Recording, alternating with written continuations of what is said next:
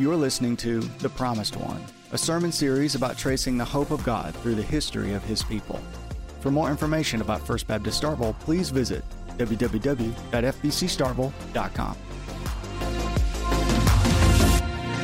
The thing that I was most looking forward to growing up, out of everything else, I think, was getting my driver's license. I could not wait to get my driver's license. Well, before you get your driver's license, you have to take a written test, right? And you have to do this thing, get a learner's permit, and that's where you ride around with someone who's a more experienced driver than you are. Well, in my life, the more experienced driver that I got to ride around most with was my grandmother.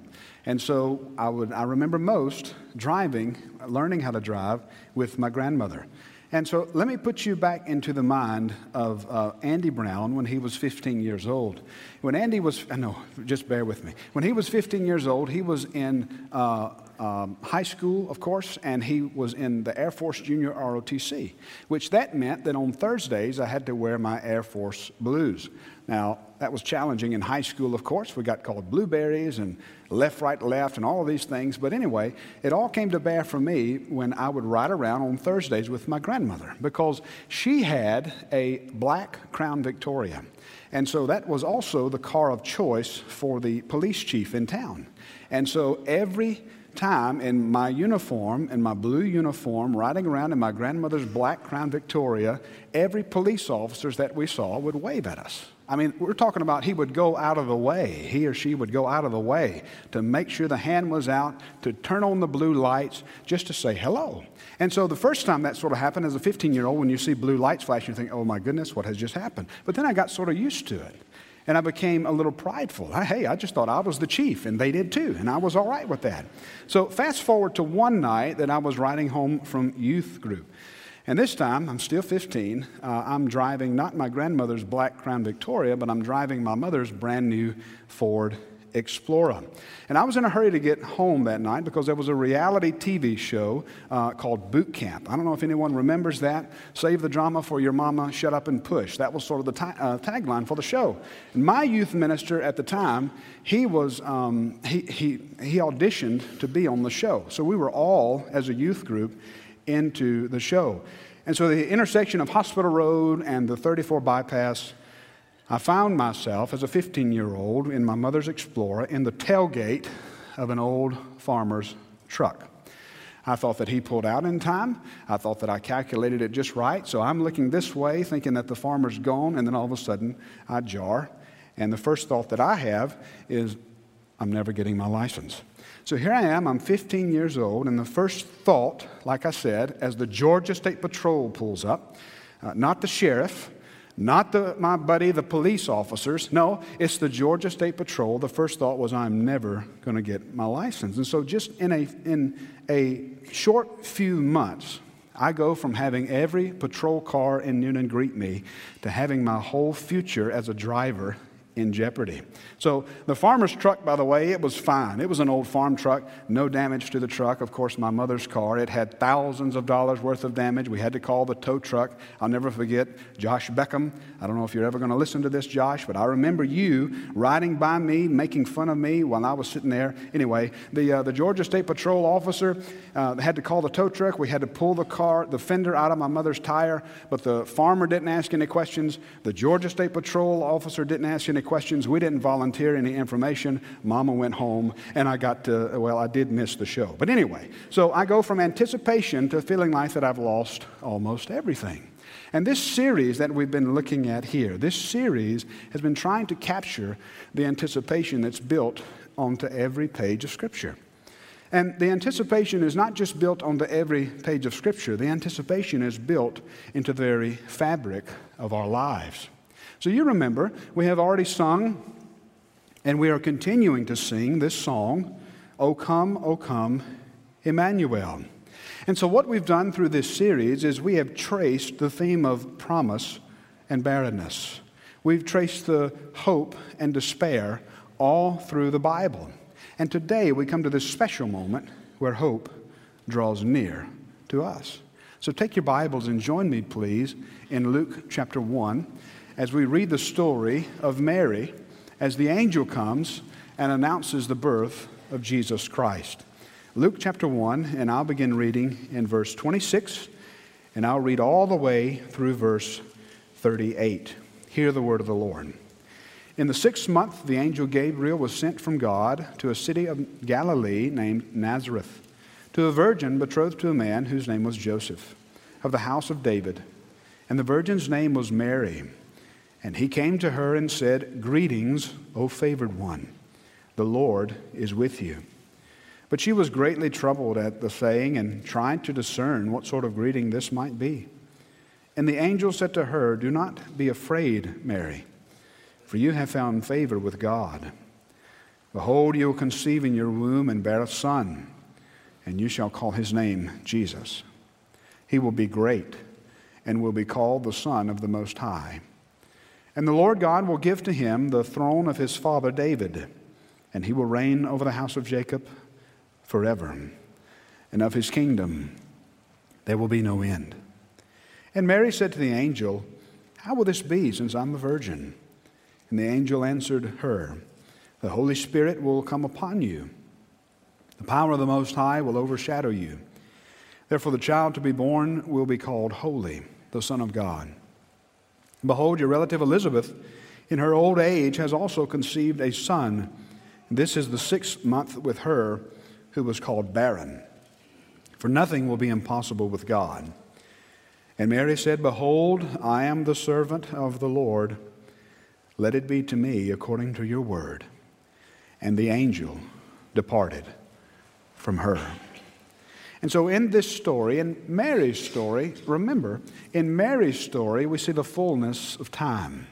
All of God's promises that we've traced since Eve come to, listen to this, full term when the Holy Spirit overshadows the virgin and she conceives a son.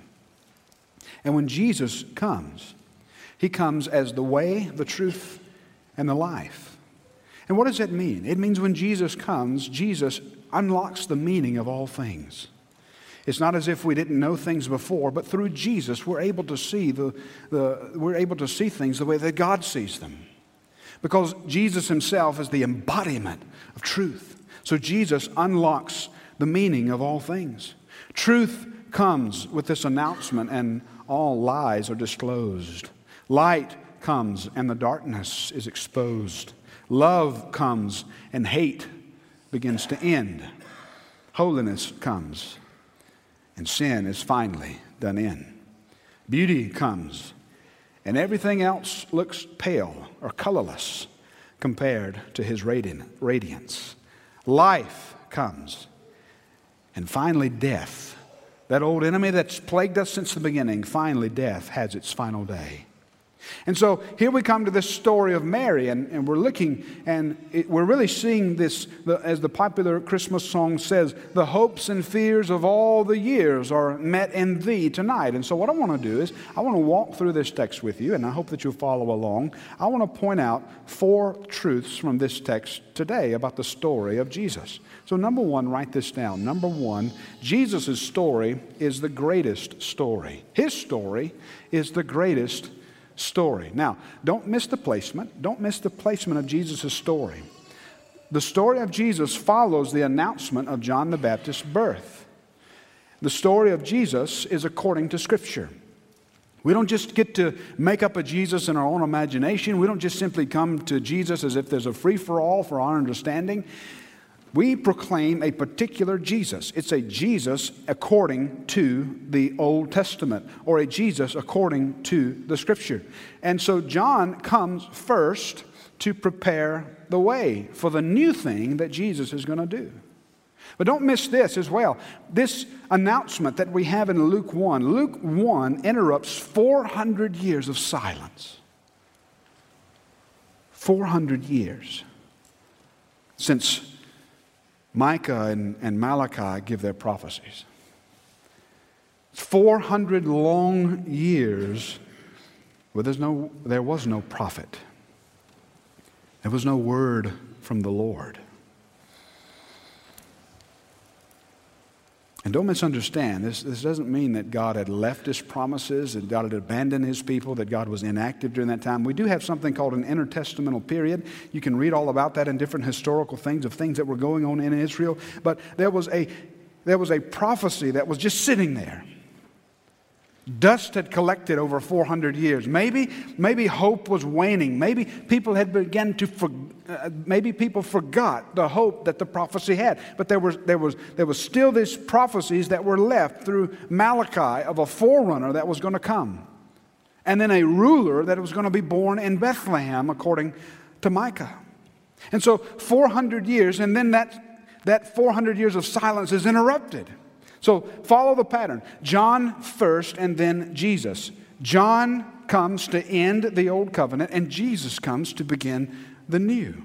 But don't miss this, even though we use language like old and new. The new is in congruence with and in fulfillment of the old. So I want to tell you something, and you probably already know this, but I don't want you to just simply take it for granted. I want you to be able to discover it in the Word of God. The story of Jesus is greater than the story of John. Now, I'm talking to a bunch of church people here. I don't have to convince you of that. You no doubt probably already know that the story of Jesus is greater than the story of John. But let me show you. Let's start with Elizabeth. Look at verse 26. Notice this. The storyline of the Annunciation of Mary comes from Elizabeth's timeline. In the 6th month. In the 6th month of what?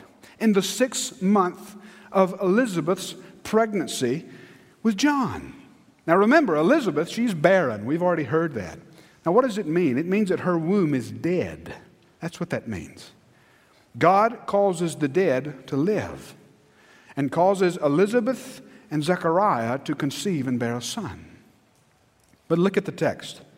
Mary is a virgin who's, look at the language, betrothed to a man named Joseph. Now, you use your reasoning here this morning, and we won't get specific, but which is greater? A barren woman to conceive or a virgin to conceive? Jesus' story is greater. You see, this is the fulfillment of Isaiah chapter 7 and verse 14, a prophecy made long before Malachi and Micah, Isaiah's prophecy. Isaiah says, the virgin shall conceive and bear a son, and you're going to call his name Emmanuel, for he will be God with us. But let's move on from Elizabeth. Let's move into the descriptors of Jesus and John. Look at chapter 1 and verse 15. John is called great before the Lord. You see that? He's called great before the Lord. But look at what happens in chapter 1 and verse 32. Jesus is called greater. Jesus is just called great. Megas. He's called great. He's not great with any other qualifiers. John is great before the Lord. Jesus is just great. Why is that? Well, because he himself is the Lord. But let's continue going. John is filled with the Holy Spirit from his mother's womb. Well, the Holy Spirit is directly involved when the virgin conceives. You say, what's all this about the Holy Spirit overshadowing, and what's all this stuff? Here's the point of the Holy Spirit. Listen carefully.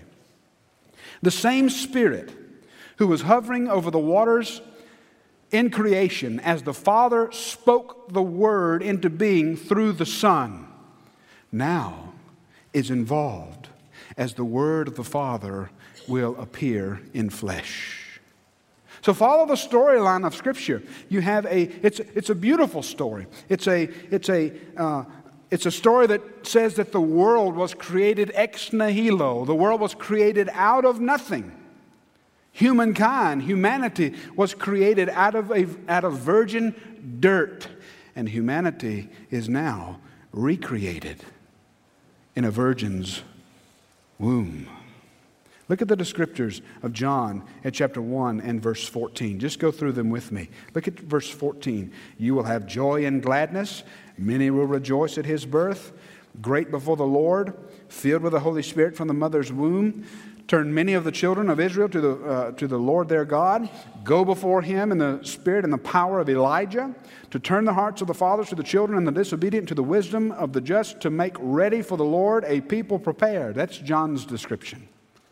Now flip over to chapter 1 and verse 32 and look at Jesus' descriptions. He will be called Megas, great, called Son of the Most High. And the Lord will give to him the throne of his father David. He will reign over the house of Jacob forever, and of his kingdom there will be no end. And then look at verse 35. The child born to him will be called Holy, the Son of God. Let me say this to you. Jesus isn't simply a teacher. He's not simply a moral exemplar, someone for you to follow. Jesus is really not simply a prophet. Jesus is God incarnate. He is God with us forever. Now, there's a lot of different stories going about in the world, a lot that we all have to pay attention to, but in particular, guys, you have to pay a big attention because we love stories. We love narratives. We love someone telling us a good story. But of all the stories that we could think of, and like I said, our world is filled with stories. And most of the stories that you're going to listen to, most of them are outright false. Most of them are filled with nonsense. Most of them are nonsensical. They make absolutely no sense at all. Some of those stories make a lot of sense, and they're just echoes of this story. But none of the stories that you could ever imagine are greater than what God has done in history through Jesus Christ. No event in history was greater than what happened in that little town of Bethlehem on that night. Now, some of you are already thinking, well, what do you mean no event is greater? Preacher, how in the world can you say that Bethlehem is greater than the cross? What about the cross? What about the resurrection? What about the ascension? Remember this. The story of the empty tomb began with there being no room in the inn. The story of the cross began with the cradle. You see, the stable that we have in Luke chapter 2, it's on one end of the long story of atonement. And on the other end of the story of atonement is the ascension, where he is Lord of all. But the story doesn't end at ascension. The story ends, listen, with those whom he favors with him forever. So number 2, write this point down. His story is sweet to the favored. His story is sweet to the favored. Notice the greeting. What happens here? He says, "O favored one." That's how Gabriel chooses to greet Mary, with "O favored one." And we've seen that before. The last time we saw Gabriel was in the book of Daniel. Gabriel has not been around, as far as the biblical revelation is concerned, since the book of Daniel. And what happened in Daniel? Well, in Daniel chapter 9, if we had time, we'd go back and we would study this. But when Daniel was praying, it's right before he has the prophecy of the 70 weeks, which is a pretty big deal in biblical prophecy. Gabriel says to Daniel, listen to this. "I have come to tell you that you are greatly loved." Could you just imagine? Just imagine you're praying. Just imagine you're in the middle of a service like this, or you're praying wherever you are, and then all of a sudden you have an angel, the angel of God, coming to you and saying, "God heard your prayers, and He's come to tell you more of what you asked for because He loves you so much." That's what God says to us in Jesus Christ. You don't have to go and you don't have to ask for an angel to speak to you. You don't have to go and try to seek some extra biblical revelation. Here's what you have to do. You just simply have to put your ear to the page of Scripture. Put your heart to Scripture and know what we need to know. And here's all you need to know. Are you listening? Jesus loves me. This I know. For the Bible tells me so. I believe that Mary knew Scripture. All of a sudden, Gabriel appears, and like I said, the last time that he appeared was with Daniel, and now here, in less than a year, he appears twice. Once to Elizabeth and once to Mary. And Mary, she knows the last time that he appeared to Daniel was right before he talks about this 70-week prophecy of the end time. And so Mary knows something's going on. No wonder the Bible says that she was greatly troubled and tried to discern what kind of greeting this is. So God comes and, favored one, and Mary said, whoa, wait just a minute. What's going on here? And Gabriel repeats what he said. You have found favor, and you are favored. You have found favor, and you are favored. We're going to see this greeting again. Flip ahead to chapter 2 and verse 14. I have a little part of poetry here in my English Standard Version, but chapter 2 and verse 14, the angels, they have a message that they use to announce the birth of Jesus. And the birth announcement of Jesus is an announcement of favor. Look at what they say. Peace among those whom He is pleased. Or maybe your Bible says, peace, goodwill among men. You see, here's what Jesus' coming means. Jesus is coming to us in our frail humanity, taking on flesh without ceasing to be what He was. He became what He was not. It shows us that God favors us. He didn't just simply create and see us make a mess of things and obliterate us and wipe us out. That's not what He does. That's not what He did. He chose to put His favor upon us. And Christ coming is proof positive of His favor. And having the favor of God, let me say this, it's greater than anything that you could ever imagine. It's greater than anything that you could ever long for. It's greater than anything that you could ever hope for, having the favor of God. And let me say this, as crystal clear as I know how, some are favored, but not everyone is favored. Some are His children, according to John 1. Some are not. Some have a relationship with God. Others don't. And don't misunderstand, God shows no partiality, which means that the favor of God is accessible. Listen, because of Jesus, who's taken on our flesh, the favor of God is accessible to whosoever. Like I said, Jesus is proof positive that the favor of God is available to whosoever, because He came, the Holy Spirit's, in this moment of conception, He came as the agent of new creation. He came as new humanity. Salvation's available for all. The Bible says, for God so loved the world, doesn't it? That He gave His only Son. Now here it comes, listen. That whosoever believes in Him, now listen, should not perish, but have everlasting life. You see, some are going to perish. Some will have everlasting life. You say, what's the difference between the two? Faith in the Lord Jesus Christ is the difference between the two. Faith is the key for the favored. Faith is key for the favored. Paul says this. He says to some, the message of Jesus is the aroma of death. It stinks. To others, it's the story of fragrance and life. To those who believe, to those who receive, to them He gives everlasting life. Not because we deserve it, not because we could earn it, but simply because He chose to do it. We sing it. We sing the song, Amazing Grace. How sweet the sound that saved a wretch like me. I once was lost, but now I'm found. I was blind, but now I see.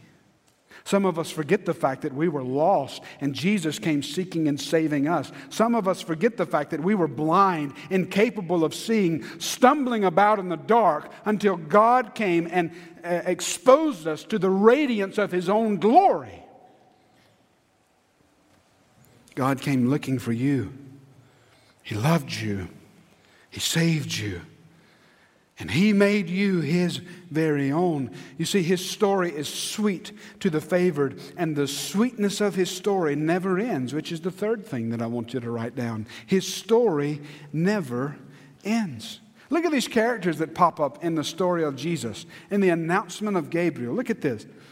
Verse 32 and 33. You see them? Two names, David and Jacob. David? What are they doing popping up in the narrative of Jesus? By this time, Jacob and David, they're dust by this time. But let me say this to you. Listen carefully. The word of the Lord knows no expiration date. They died with the hope and promise of God on their lips. They died yet to see the fulfilled promise. They died yet to see all that God was going to do. But here's what they died knowing: that the promise of God would outlast their lives. And let me say this to you. The promise of God will outlast you and me. Because the promise of God made so far back then to them, finally here finds its fulfillment in Jesus Christ. So we have this language of taking a throne. Well, how's he going to take a throne? Well, he has to conquer. Well, let me ask you a question. How does he, or where does Jesus conquer? Where does Jesus conquer? Is it simply at the cross? No, he doesn't just simply conquer at the cross. He conquers as he is born that night in a manger. He conquers as he's conceived in the womb of a woman. This is why Herod comes and tries to destroy him. Here's how he conquers. Every demon that he sees that he cast out, he's conquering. He's saying, my kingdom is here. My kingdom has come. Every disease that he sees and he heals, he's conquering. When he's walking on the water, he's conquering the chaos of the seas. When he is resting on his pillow as he's in a boat, and the storms are tossing the boat here and fro, and he says, peace, be still. He's conquering. And then ultimately, every time he raises someone from the dead, he conquers. But ultimately, how does he conquer? He conquers as he is raised from the dead himself. And he's the only one that's raised never to die again. You see, his kingdom is an everlasting kingdom. Here's what it means. It means that not even death itself has the power over resurrection power. Not even death itself has any authority over Jesus. And his story, if I may, it's the never-ending story. We share in this story. You and I get to share in this story through resurrection glory, because you and I are going to reign, listen, with him forever. You see, number 4 this morning, his story is the hope of the world. I love what happens after Gabriel gives this long answer to Mary. After he says, don't be afraid, he tells her what's going to happen. He will be great, verse 32 says, and will be called the Son of the Most High, and the Lord God will give him the throne of his father David, and he will reign over the house of Jacob forever, and his kingdom there will be no end. And the angel's probably standing there like, yep, I nailed it. I got it. You get it, Mary? I didn't miss a beat. I said exactly what God wanted me to say. And look at Mary's response in 34. And Mary said to the angel, how can this be, since I am a virgin? You see, this news is too great for her. God's never done this before. It's one thing to make a barren woman conceive. It's another thing to make a woman who's never known a man give birth. But the questions are not met with rebuke. Instead, the questions are met with assurance. Mary, said the angel, don't be afraid. God is with you. God is aware of your condition. In her case, she's a virgin. The angel says, God is able to do the impossible. Just consider Elizabeth, the angel says. You see what God does? God confirms what he will do. Listen, don't miss this. God confirms what he will do through Mary by what he has done through Elizabeth. You remember the day that Jesus is resurrected? There's a group of Marys that show up to the tomb. And what's the angel say? Come see the place that he lay. He is not here. He is risen. There's oftentimes in our life where we're going to be so faced with so many questions, so much uncertainty. And here's what I want to tell you. God knows your uncertainty. He remembers your frame, the Bible says. He knows that you're dust, and He patiently deals with us. So He confirms what He's going to do by asking Mary to go see what He's already done. And this is our message to the world. Our message to the world is there is nothing too difficult for the Lord. There is nothing too wonderful for Him. Some of you need to be reminded of that. Maybe you have a mother or a dad or an uncle or a brother or a sister or a son or a daughter that you're praying for, that you're hoping will come to light and see the light of day. Remember this as you're praying. Nothing is too difficult for God. Or maybe you're here today and you have pain, you have loss. Your grief is not too difficult for God. Your condition, that diagnosis that you have, it's not too difficult for God. And this is what I say at each and every grave, that God has the final word. Not cancer, not disease. It's God. When I was 6 years old, I ran up the hall. I was scared of my hallway. It was dark, and I thought that there was a monster on the other end, so I would cut the light off and run. And one day when I was running, I ran into my mother as she was coming out of the bathroom, and I ran into her and hit her in the abdomen, and she felt pain. She went to the doctor the next day, and my mother was diagnosed when I was about 6 or 7 years old with stage 1C ovarian cancer. Now, for those of you who are doctors or you've walked through cancer before, you know that stage 1C is very hard to detect. But the doctors assured my mother that they caught it in time, which is always the key when you have cancer, right? Catch it in time. Don't wait till it's too late. Well, the doctors assured my mother that they'd caught it in time. And I remember my mother going through chemotherapy. I remember my grandmother cooking us it doesn't matter what she cooked us. It was chicken, but it was delicious. And she'd put it in a little crock pot, and a pressure cooker, that's what it was. She'd cook it, and then she'd pour it all in a country crock. Anyway, that's too much information, but we loved it. A few years ago, my mother was diagnosed with Alzheimer's. And I had a moment where I just didn't understand. I had a moment where I said, God, I just don't get it. You saved my mother from cancer just so she could go through this difficulty of Alzheimer's.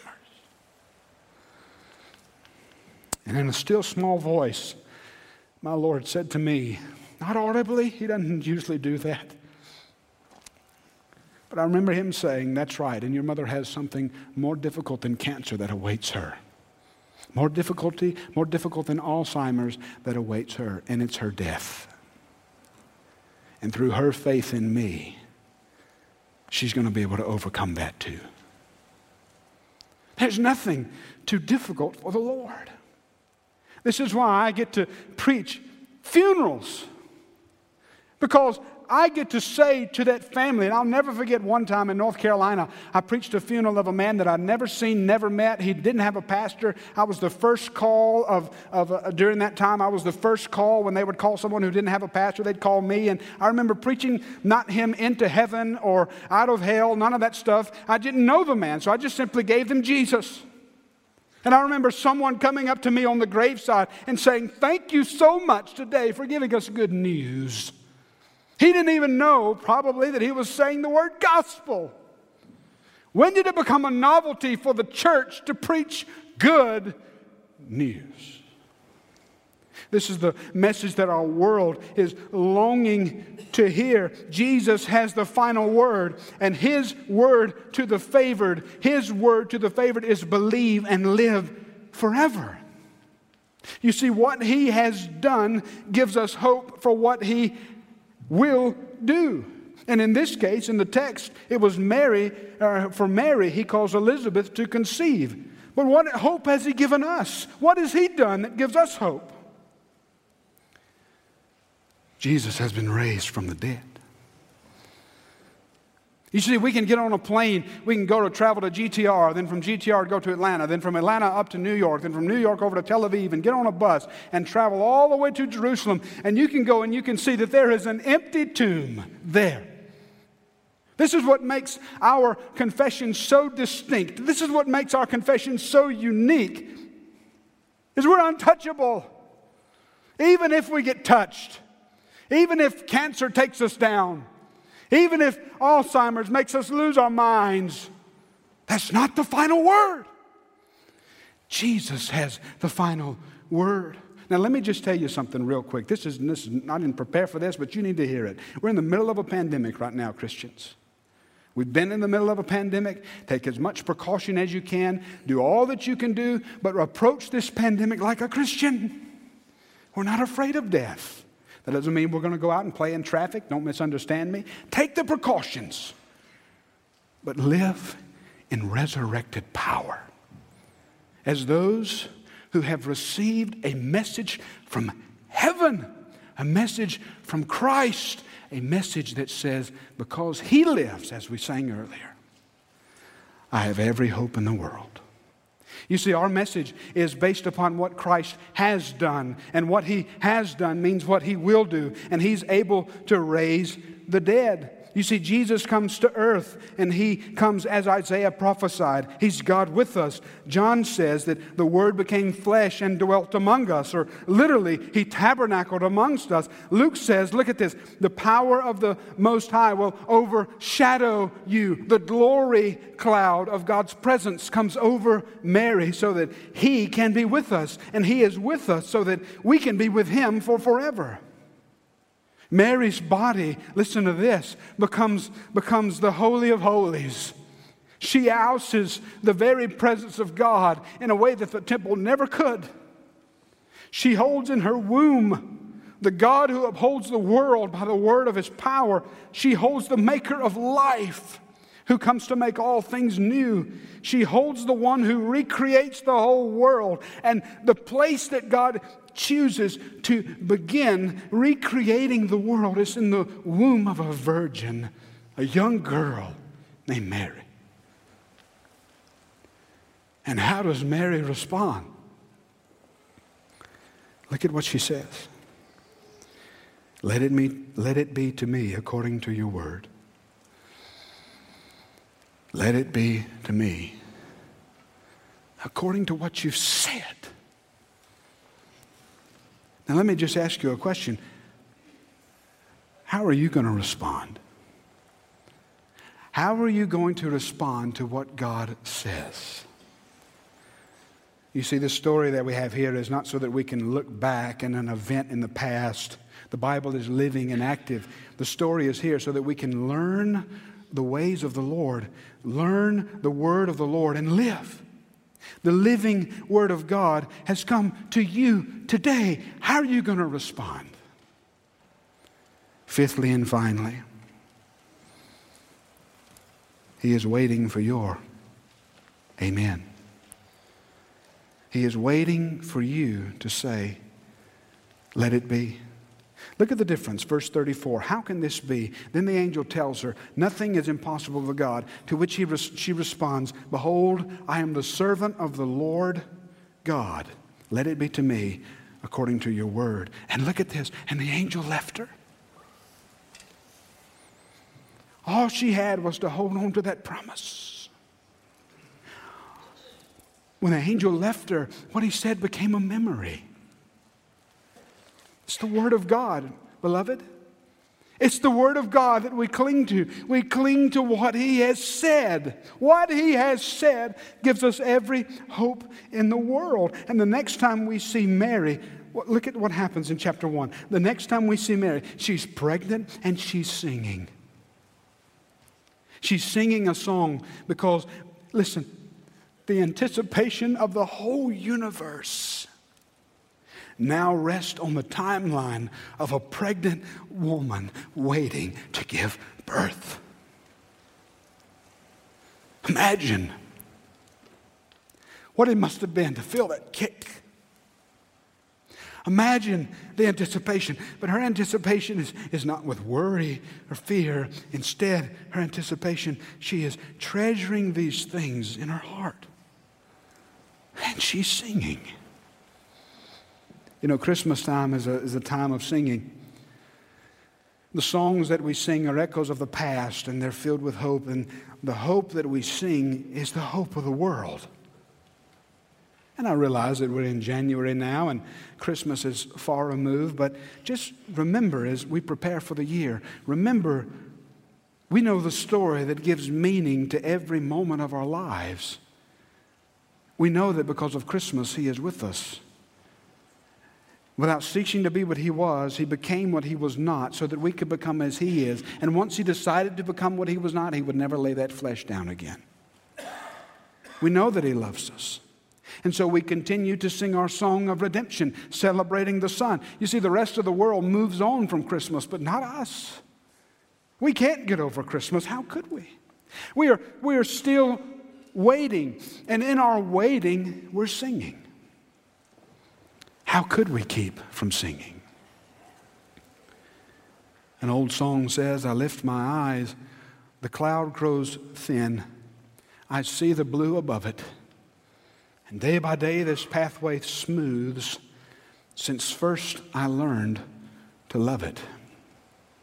The peace of Christ makes fresh my heart, a fountain ever springing. All things are mine since I am His. How can I keep from singing? Christ has come to us so that we could be with Him forever. He comes to where we are so that He can take us to where He is and be with Him for all eternity. And so our only response, if we're really responding rightly, is just simply to say, Amen. Let it be to us according to everything that You have said. Father in heaven, we love You. We're grateful for the way that You love us. And it's my prayer here this morning for everyone within the sound of my voice that we would say, Lord, let it be according to Your word. I pray, Lord God, for every heart that's listening. Lord, that You would look into every heart and You would find a heart that's beating a rhythm, not of our own desires and wants, not of doubts and fears, but a heart of faith, ready to say, let it be. In Jesus' name, amen.